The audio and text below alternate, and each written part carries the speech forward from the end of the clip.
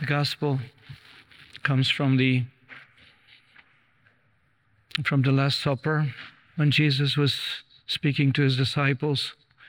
He will not see him much more, and he wants to share with them what is most important. If you were to ever be in a situation where you know you won't be back at home or will not be able to return, what would you wish to say to those that you care, that you love? You wish to say something which is most important. Be careful, watch out, whatever, because you want to, in some way, express your deepest desires, longings for the good of that person that you're leaving and you'll not be able to see. And this is what Jesus is saying to his disciples at the Last Supper. Yes, the time has come short, and God the Father will glorify the Son. Jesus sees his suffering, dying, and rising as the glorification of God. He sees his dying for us because that's what he came for. I have come to do your will, Father. And so he sees that God will be glorified, and we know today we're glorifying God because we're saved. By his death, we're saved.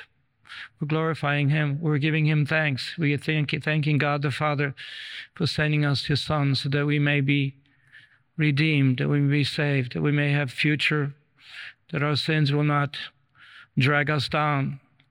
But God, who has given us his Son, will redeem us. So this is why the Lord says that those are the words. If you ever read, from chapter 13 through 16 of St. John's Gospel, you see everything that the Lord wanted to say to us. And we will read towards as we begin preparation for the Pentecost, we'll read some of those words from St. John's Gospel as he spoke of the Holy Spirit that he wanted to send to his disciples, to all of us. And so he's kind of preparing us. But there's one thing today that the church would really like us to hear, is that the Lord is giving us special commandment. My children, he says to us, I will be with you only a little while longer, but I give you a new commandment. Love one another as I have loved you. So you also should love one another. And then he gives the second portion, and this is how all will know that you are my disciples if you have love for one another.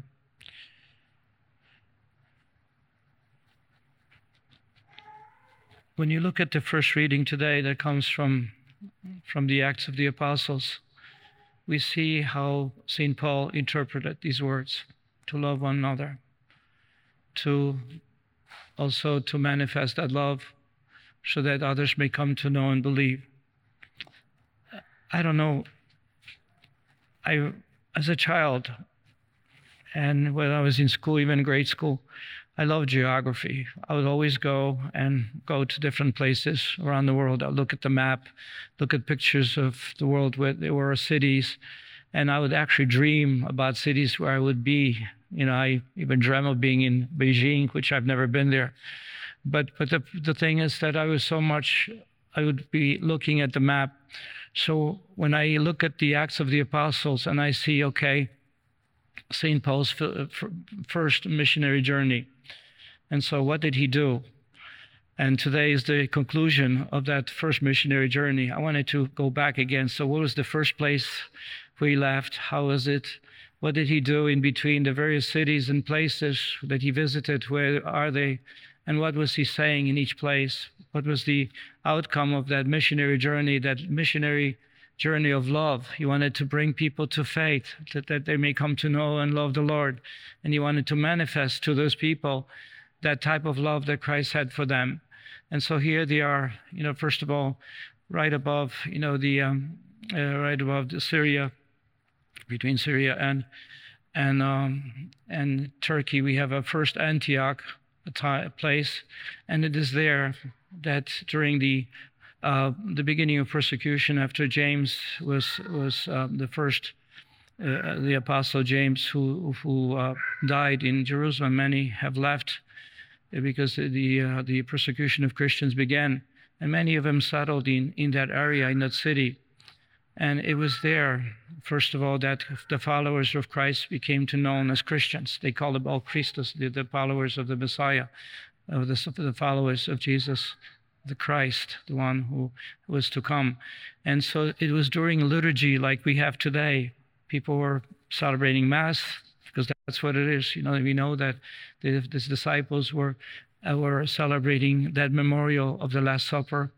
And this is what they received from Jesus. Do this in memory of me. It was during this Mass like this today. And then they were praying, and then they felt the Holy Spirit inspire them, this community of faith. He says, send out Paul and Barnabas on a missionary journey. It's not only the Jewish community and others, Gentiles, who became Christians in Antioch, but they also wanted to make sure that maybe other communities too were Jewish and Gentile, they would become and accept the Lord Jesus as the Messiah who has come. And so this was the inspiration. And so St. Paul and Barnabas, they set out, first of all, to Cyprus, to a couple of cities in Cyprus, then went to the part of Turkey, which is the western Turkey as well as eastern part of Turkey. And the reason they probably went to Cyprus is because Barnabas was from Cyprus. So he says, well, let's visit my own hometown first. So they sailed from there, and they went to Cyprus. And in Cyprus, they went to first one place where there's a port city, and then another one. And when they went to Perga, the other place, what happened to them is there's they begin to witness the power of Christ. And this is where St. Paul began to preach the way he did. He always summarized the history of salvation. He would say what happened from Abraham on, how God has revealed himself, and all the way to the moment of Jesus and who he was and how he died, suffered for the people, the prophecies that were spoken about him. And then what happens is that then he would give the witness to resurrection. And so he would do that. And so this is how he did, and beautiful way of doing it, describing for the most part that there were Gentiles, there were Jews were there, but also Gentiles were there. And so he began to summarize, and he wants to give him this good news that we have in Jesus, the one who is longed for, and he's the one who has been given to the people. And so this is what happened. So they go to Cyprus, and there they encounter a false prophet, a Jewish man who was a magician, who was a false prophet. And Paul, under the inspiration of Holy Spirit, because this so-called prophet, as he called him, impostor, son of Satan, he wanted to disrupt them. And he wanted to disrupt them because St. Paul wanted to preach to the governor and his entourage and city officials. He wanted to preach to them. And so Paul calls out. He says, you're an impostor. You're trying to disrupt the proclamation of the good news. He says, God will not allow this. He'll give you blindness, and he'll blind you for a while because you cannot see. You cannot see the truth. And that man actually became blind. And so governor all of a sudden says, wow, this is something here, what's going on? But then, so they became believers because of the preaching, because of the witness that they gave. Then they continue. They they sail to the Turkey proper. It was known as Antioch of Pisidia, and they proclaim Christ there. It seems to go fairly well. But then they go to a place, Iconium, where they stay almost a year.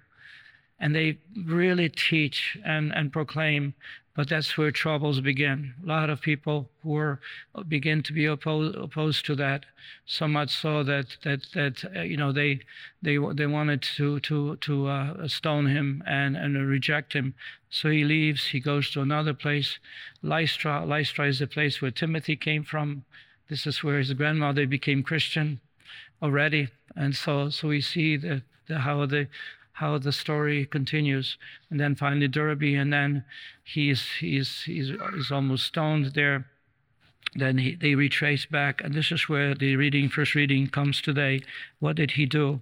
So he retraced his steps And what he did, he says, and he wanted to do something for those who were there. They returned to Lystra and to Iconium, to Antioch.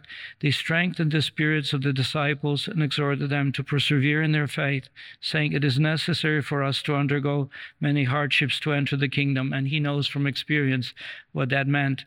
And they appointed elders for them in each church, with prayer and fasting, commending them to the Lord. And so then they established elders, which means presbyteros, which gave them priests. Ultimately, priests were established for that. And this is what St. Paul did, preaching, teaching, and then encouraging, establishing church structures. And this is what we have today. What St. Paul was doing then is what we have today.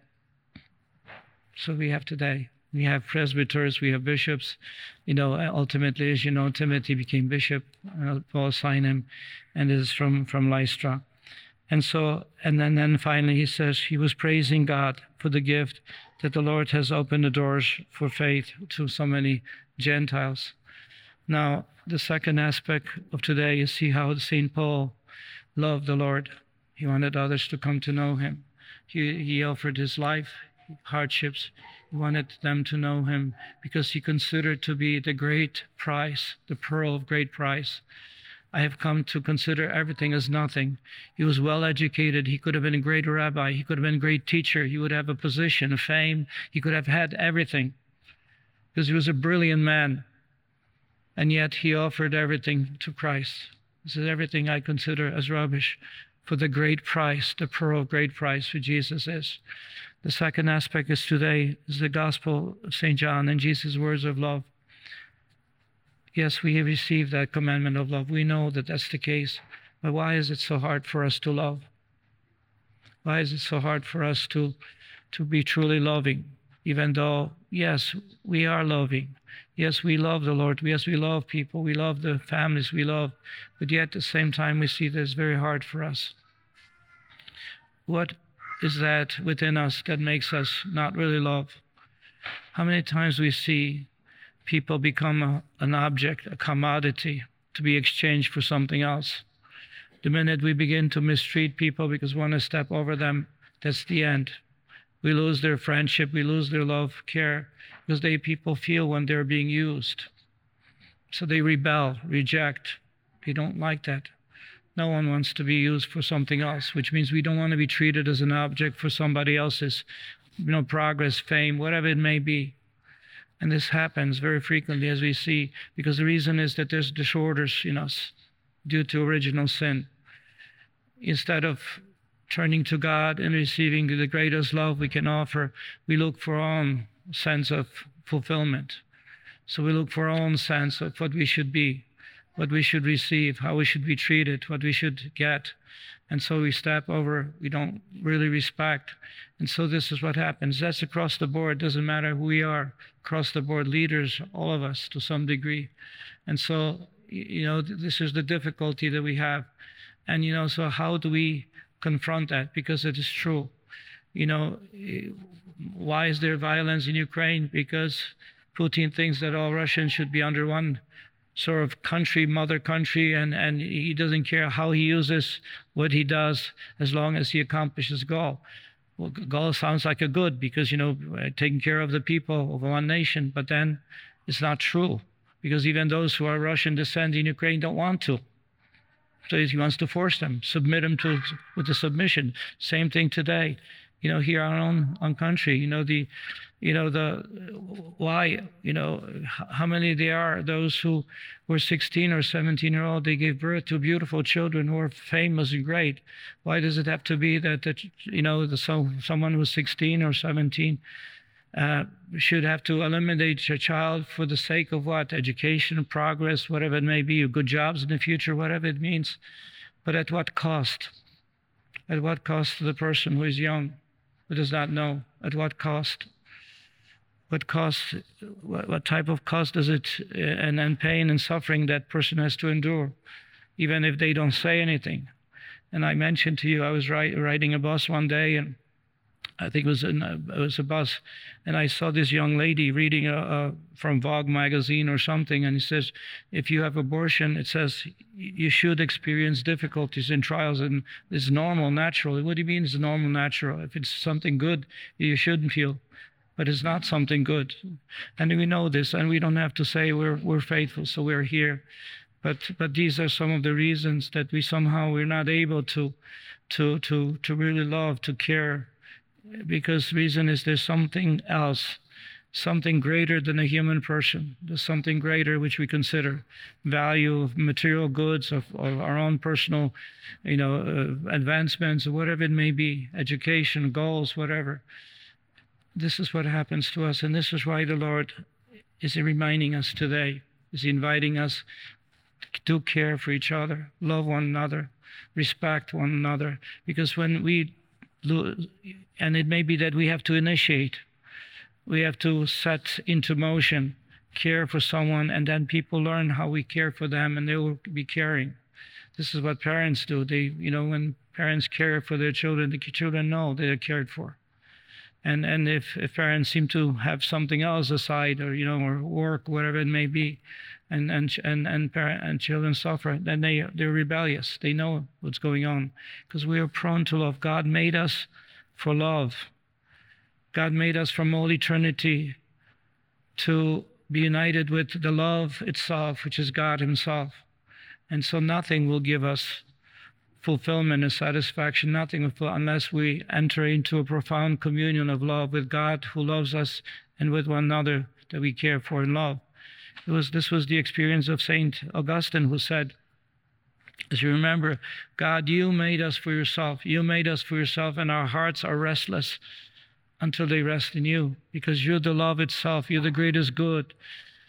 Long have I long for, as St. Augustine would say, I was searching for something to find that I can dedicate my life to. And so he was looking to philosophies, some New Age stuff, and he was doing all kinds of stuff that wanted to be fulfilled, but he was not able to.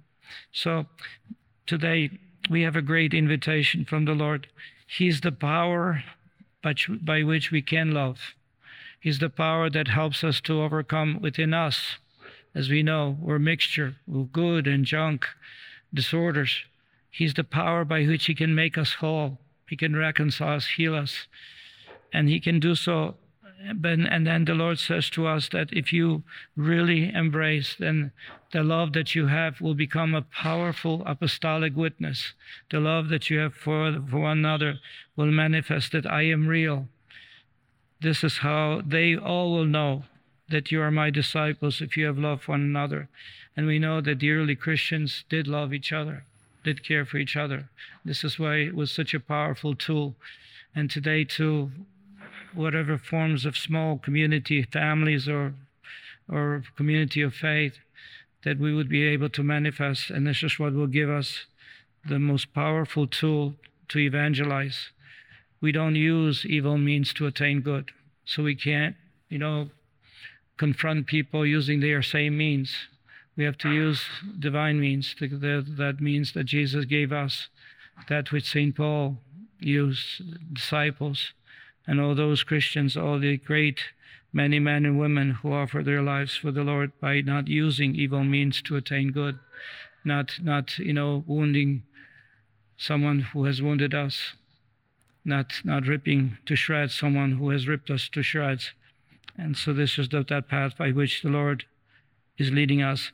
Maybe then today, I know that there's healthcare professionals who are hearing many of the conference talks to try to integrate, to become more and more reflective of Christ through the health profession, that they may be another Jesus, another Christ, who would be able to touch and heal and strengthen by the example of their love for the sick, by the way they offer their lives on their behalf.